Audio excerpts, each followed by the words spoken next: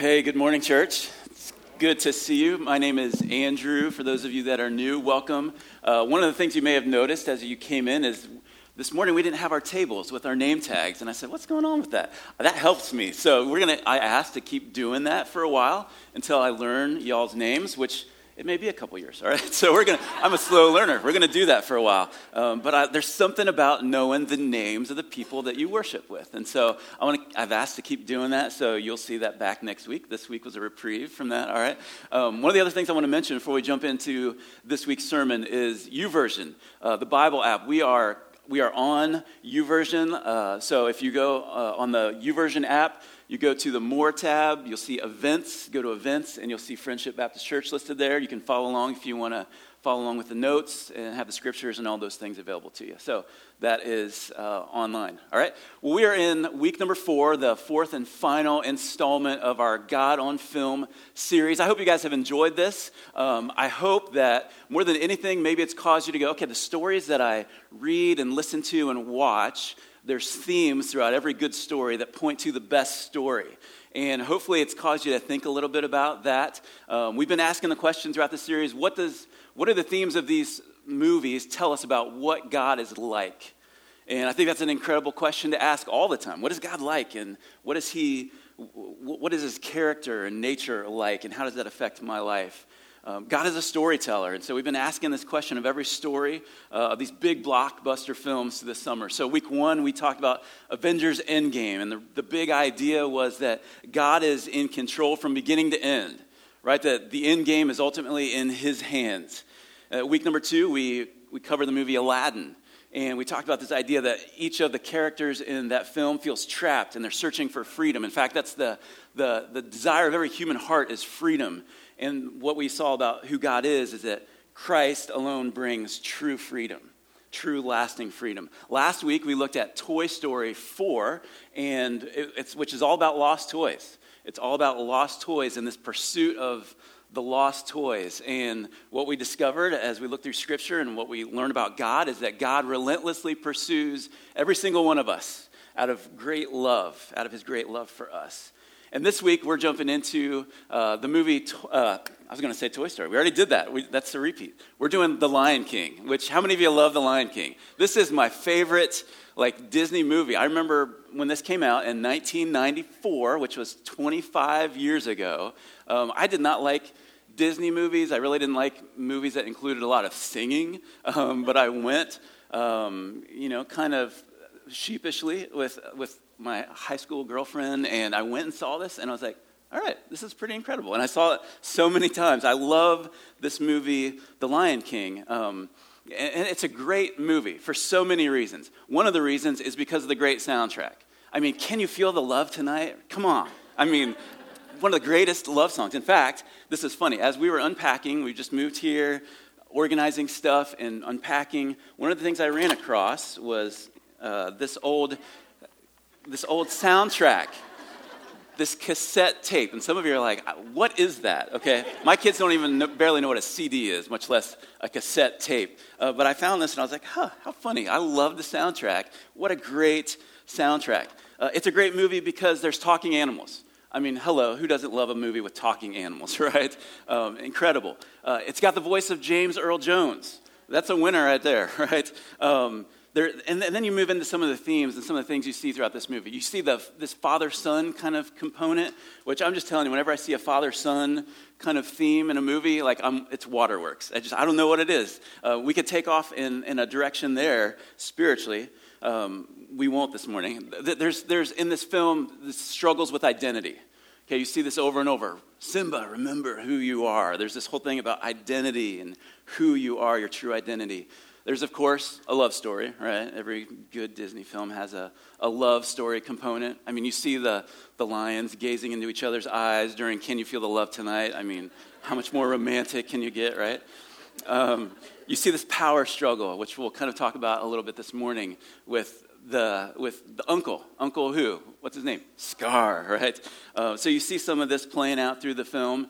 And, of course, I mentioned this a couple weeks ago, every good movie has a monkey.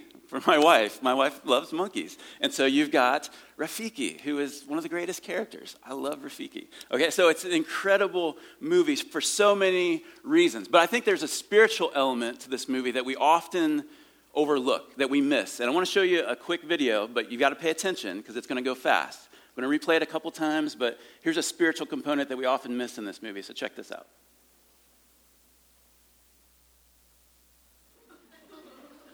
Actual footage of God casting Lucifer out of heaven. You missed that scene, didn't you? Right? It's kind of hidden in there, but it's, yeah.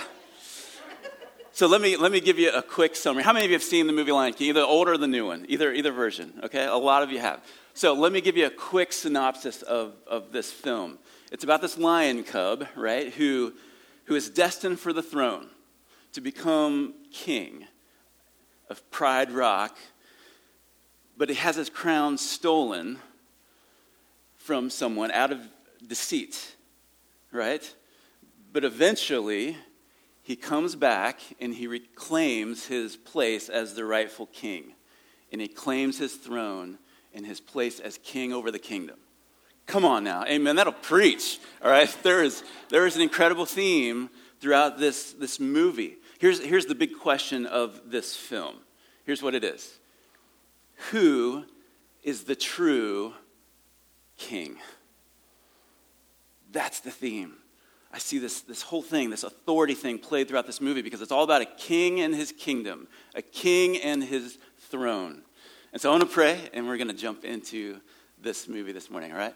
Father, this morning we are grateful for, God, how good you are, that you are the lamb, but you are going to return as a lion one day, and you are going to take your rightful place as king. And Lord, this morning as we kind of wrap up this series, as we look at this movie, as we look at your word, I pray that you would speak to us, that every need that is on our hearts as we enter this room, God, that you would quiet those things that might distract us, that our eyes and our focus might be fixed on you.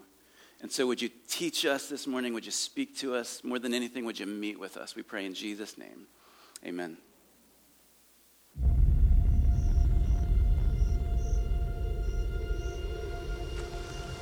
Life's not fair, is it, my little friend? While some are born to feast, others spend their lives in the dark.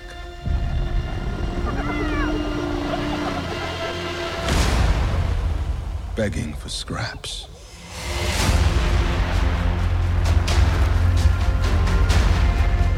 Everything you see exists together in a delicate balance.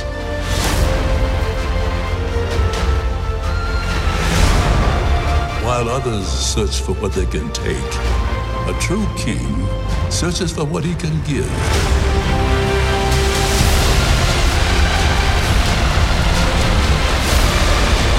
Run away, Simba, and never return.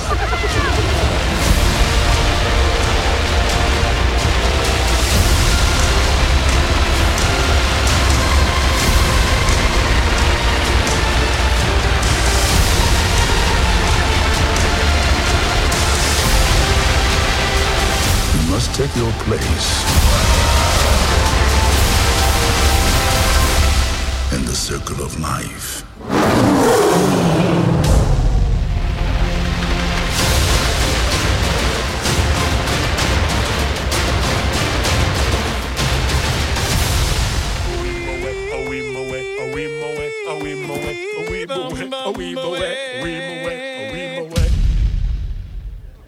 Now, doesn't that soundtrack just make you want to go out and watch that already? Okay, you're going to have that song in your head all throughout the sermon. That's all right. Man, you know what? When you look at the Bible, it's really a story of battle.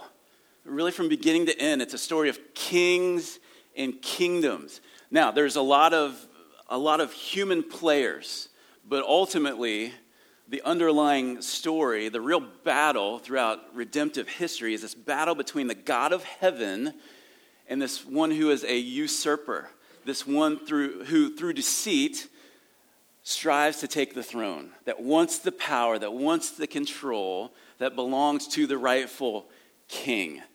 And I want us to look at Daniel chapter 4. We're going to look at this passage in Daniel, which I think is an important passage. It's a story of a king. He's an earthly king. He's a Gentile king of the nation of Babylon. And in the book of Daniel, you see this king who has so much power, and he sees himself as all-powerful. He sees himself as the one who deserves the throne and the authority. And there's something really interesting that you see in the life of King Nebuchadnezzar. Okay, so I want us to read this story. In Daniel chapter 4, this is an earthly king's dream. So in Daniel chapter 4, look at verse number 4. It says, I, Nebuchadnezzar, was at ease in my house and prospering in my palace. Okay, I was enjoying life as king. Verse 5, I saw a dream that made me afraid. As I lay in bed, the fancies and the visions of my head alarmed me. So I made a decree that all the wise men of Babylon should be brought before me, that they might make known to me the interpretation of the dream. This dream freaked me out, so I'm trying to figure out what does this mean? Verse 7, then the magicians, the enchanters, the Chaldeans, and the astrologers came in, and I told them the dream, but they could not make known to me its interpretation. Verse 8, at last Daniel came in before me, he who was named Belshazzar, after the name of my God, and in whom is the spirit of the holy gods.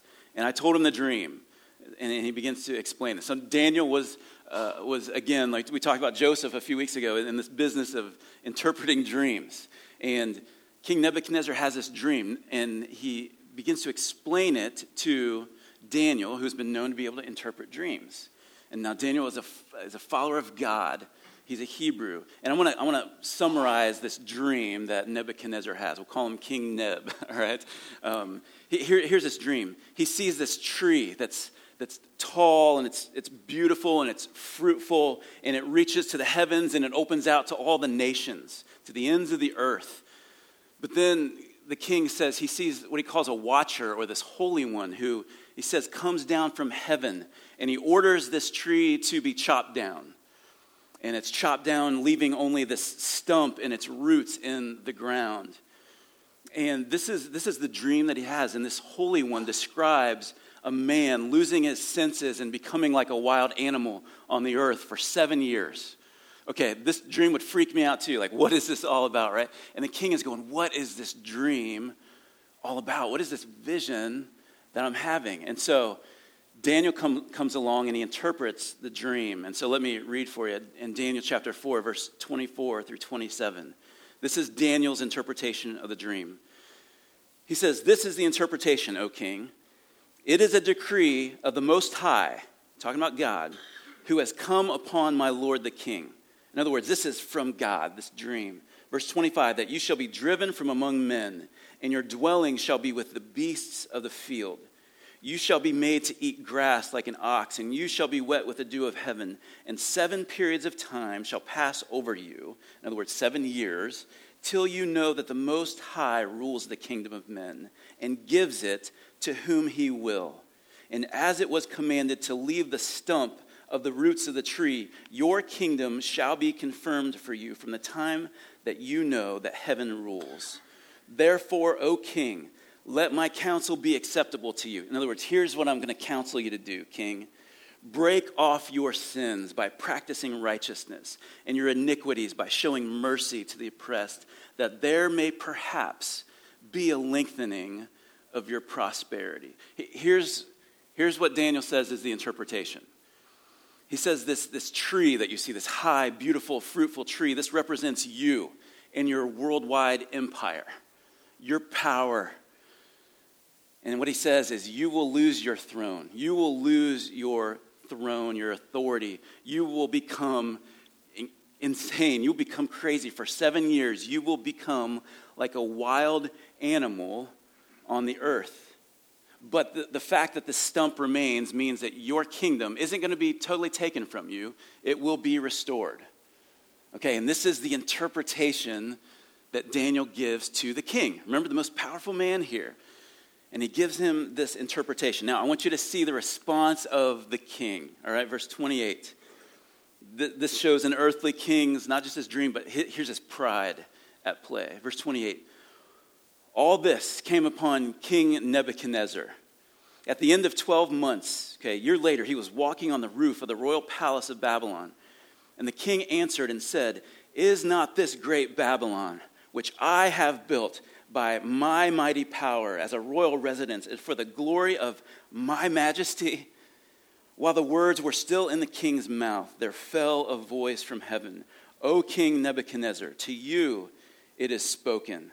The kingdom has departed from you, and you shall be driven from among men, and your dwelling shall be with the beasts of the field, and you shall be made to eat grass like an ox. And 7 periods of time shall pass over you until you know that the Most High rules the kingdom of men and gives it to whom he will." Verse 33, immediately the word was fulfilled against Nebuchadnezzar. He was driven from among men and ate grass like an ox, and his body was wet with the dew of heaven till his hair grew as long as eagle's feathers, and his nails were like birds' claws. So here's the response of King Nebuchadnezzar. You see his pride puffing up. He's looking out over the kingdom going, look at all this. Look at all this that I have made happen by my power and for my glory, the glory of my majesty. And what happens? God from on high goes, "Wrong." No. That didn't come from your hand. And immediately he cast him out. And now here is King Nebuchadnezzar for 7 years, who is like a wild beast of the field. In other words, he's kind of like Pumbaa. You know what I'm talking about? Like the warthog from Lion King, right? He's Pumbaa. He's like wild beast, eating grass and bugs, squishy yet satisfying. He's out in the wild for 7 years. This king who was on top of the world, and now he's a wild animal. Okay, this was God's response. Okay, this king was deceived. He saw his own power and glory as ultimate. And he refused to do what Daniel suggested, which was repent. Come down off your high horse and realize that this power has been given to you. Now, this was God's response. He makes him into this wild beast. So, what happens next? Okay, what's the end of the story? I want you to see in verse 34, Daniel 4. This changes him, right? And I don't just mean physically. There's this change of heart that happens. So Daniel 4, verse 34 through 37, it says, "At the end of the days, I, Nebuchadnezzar," okay, this is his firsthand testimony. He says, at the end of the 7 years, "I lifted my eyes to heaven, and my reason returned to me." Then what did he do? It says, "I blessed the Most High, and I praised and honored him who lives forever, for his dominion is an everlasting dominion, and his kingdom endures from generation to generation." Do you see a change of heart here? The pride has left. There's repentance in its place. It says, verse 35, "All the inhabitants of the earth are accounted as nothing, and he does according to his will among the host of heaven and among the inhabitants of the earth, and none can stay his hand or say to him, 'What have you done?' At the same time, my reason returned to me, and for the glory of my kingdom, my majesty and splendor returned to me. My counselors and my lords sought me, and I was established in my kingdom, and still more greatness was added to me. Now I, Nebuchadnezzar, praise and extol and honor the King of" what? "The King of heaven. For all his works are right, and his ways are just. And those who walk in pride, he is able to humble."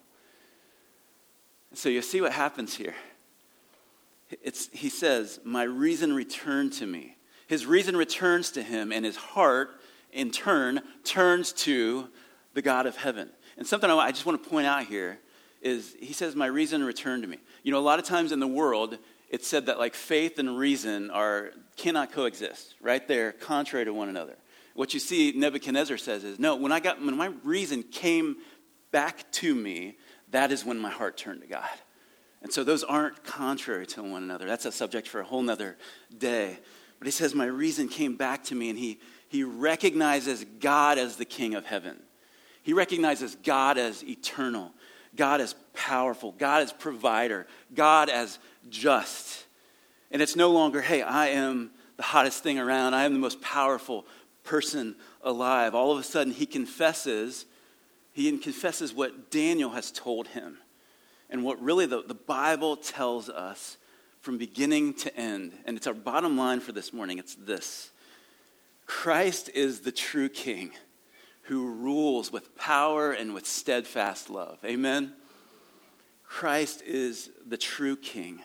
There's this recognition that the king has that is this: I now know that the true king is not me, it's the God of heaven. It's the King of heaven.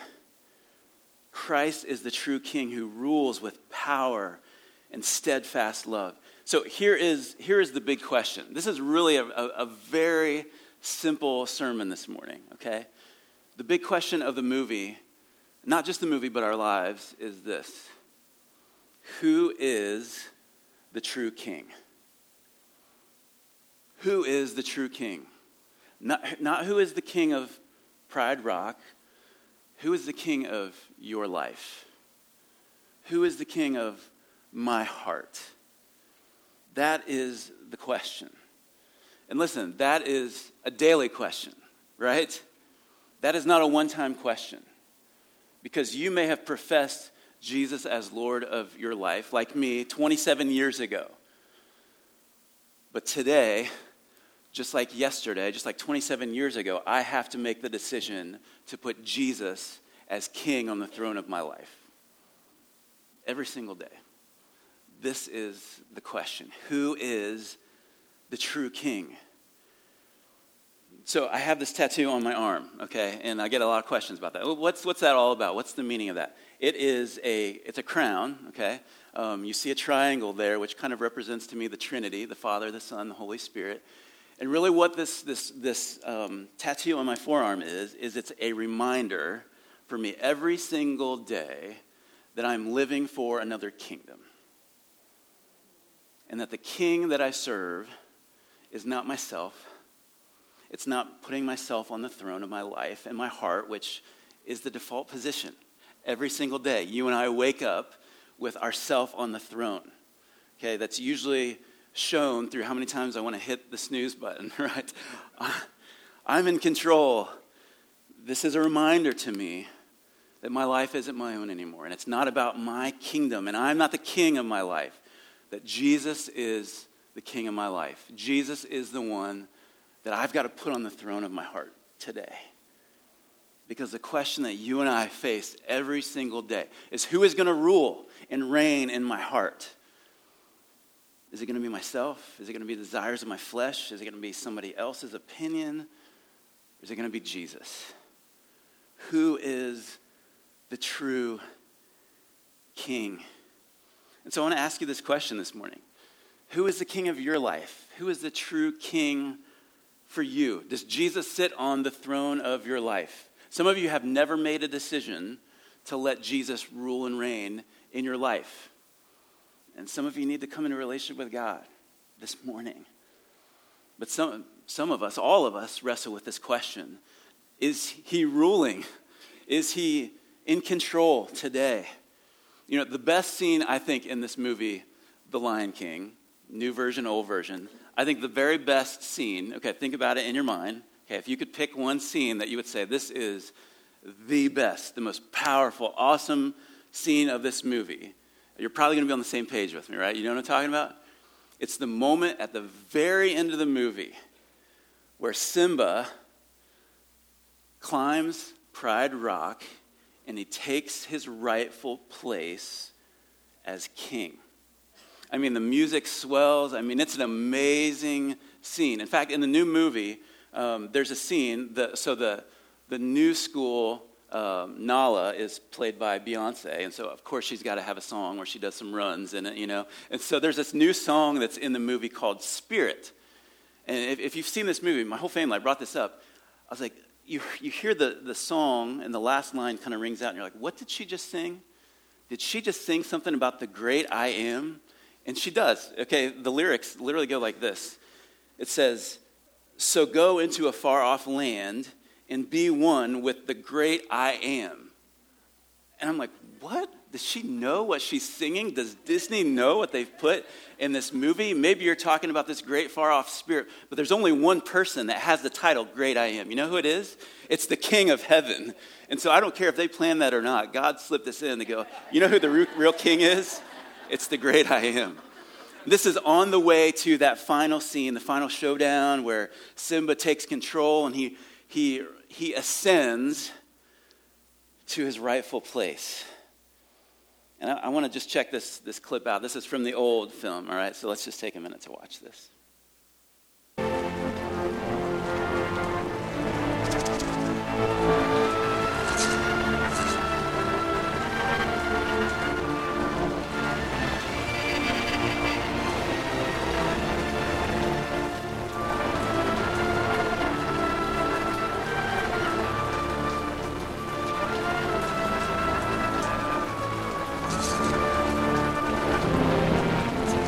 It is time.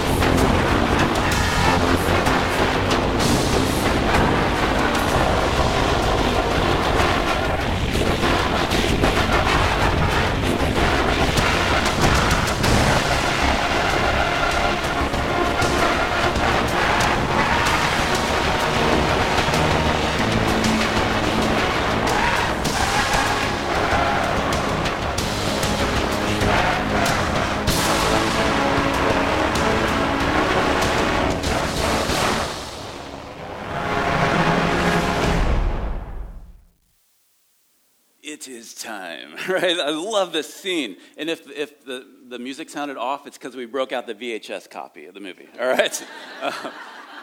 Best part of the movie, ends the movie this way. I love it.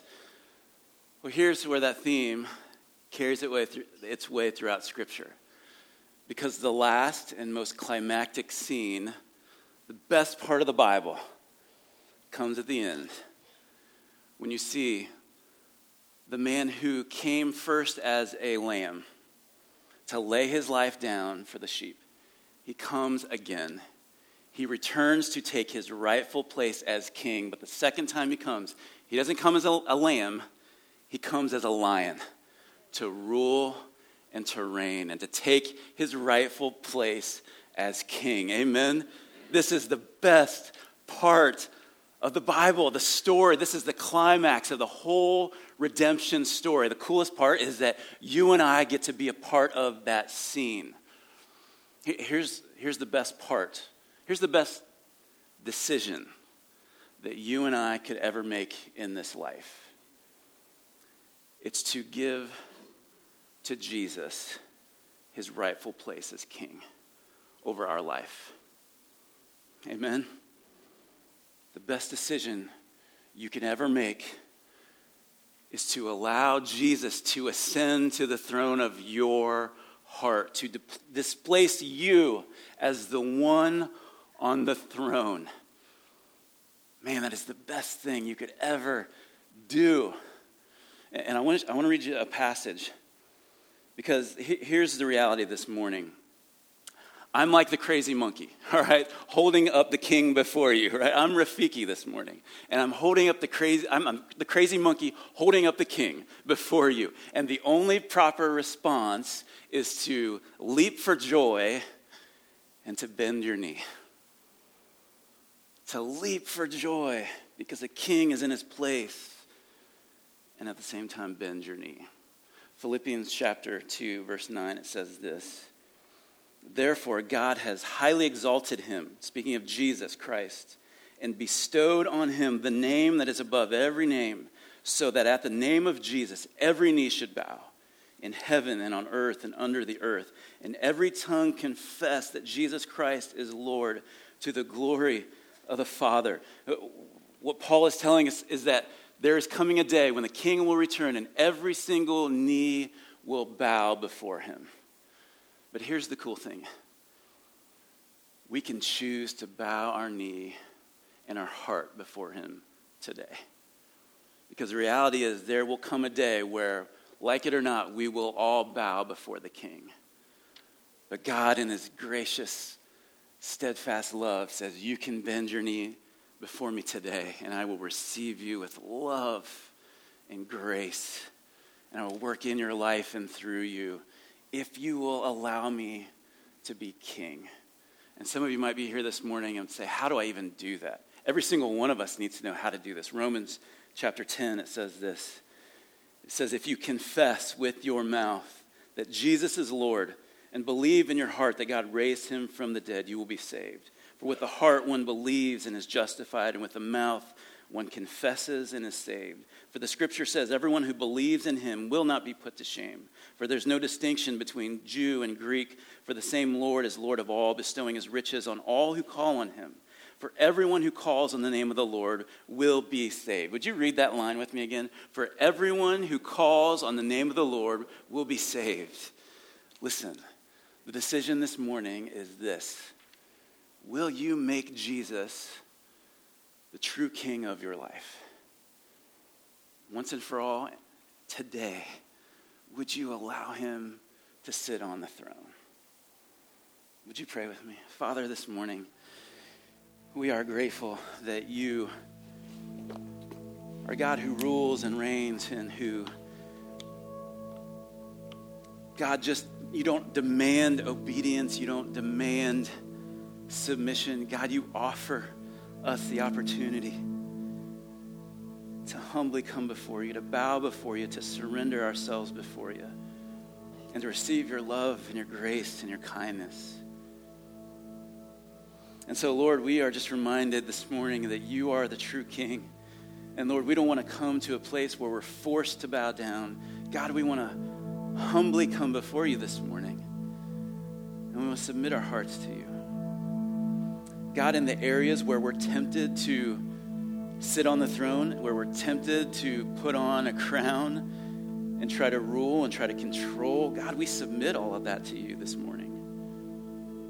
Because we know that you are the King and that you have power and that you rule and you reign. And God, we want that in our lives as well and in our church. And so, Lord, as we continue to worship you this morning, would you help us to be individuals? Would you help us to be a people who walk by faith, who allow you to sit on the throne of our lives and allow you to have control, who allow you to have your rightful place as King of Kings and Lord of Lords. And so this morning, Lord, we continue to worship you humbly, gratefully, with lifted hearts and with bended knees. In Jesus' name we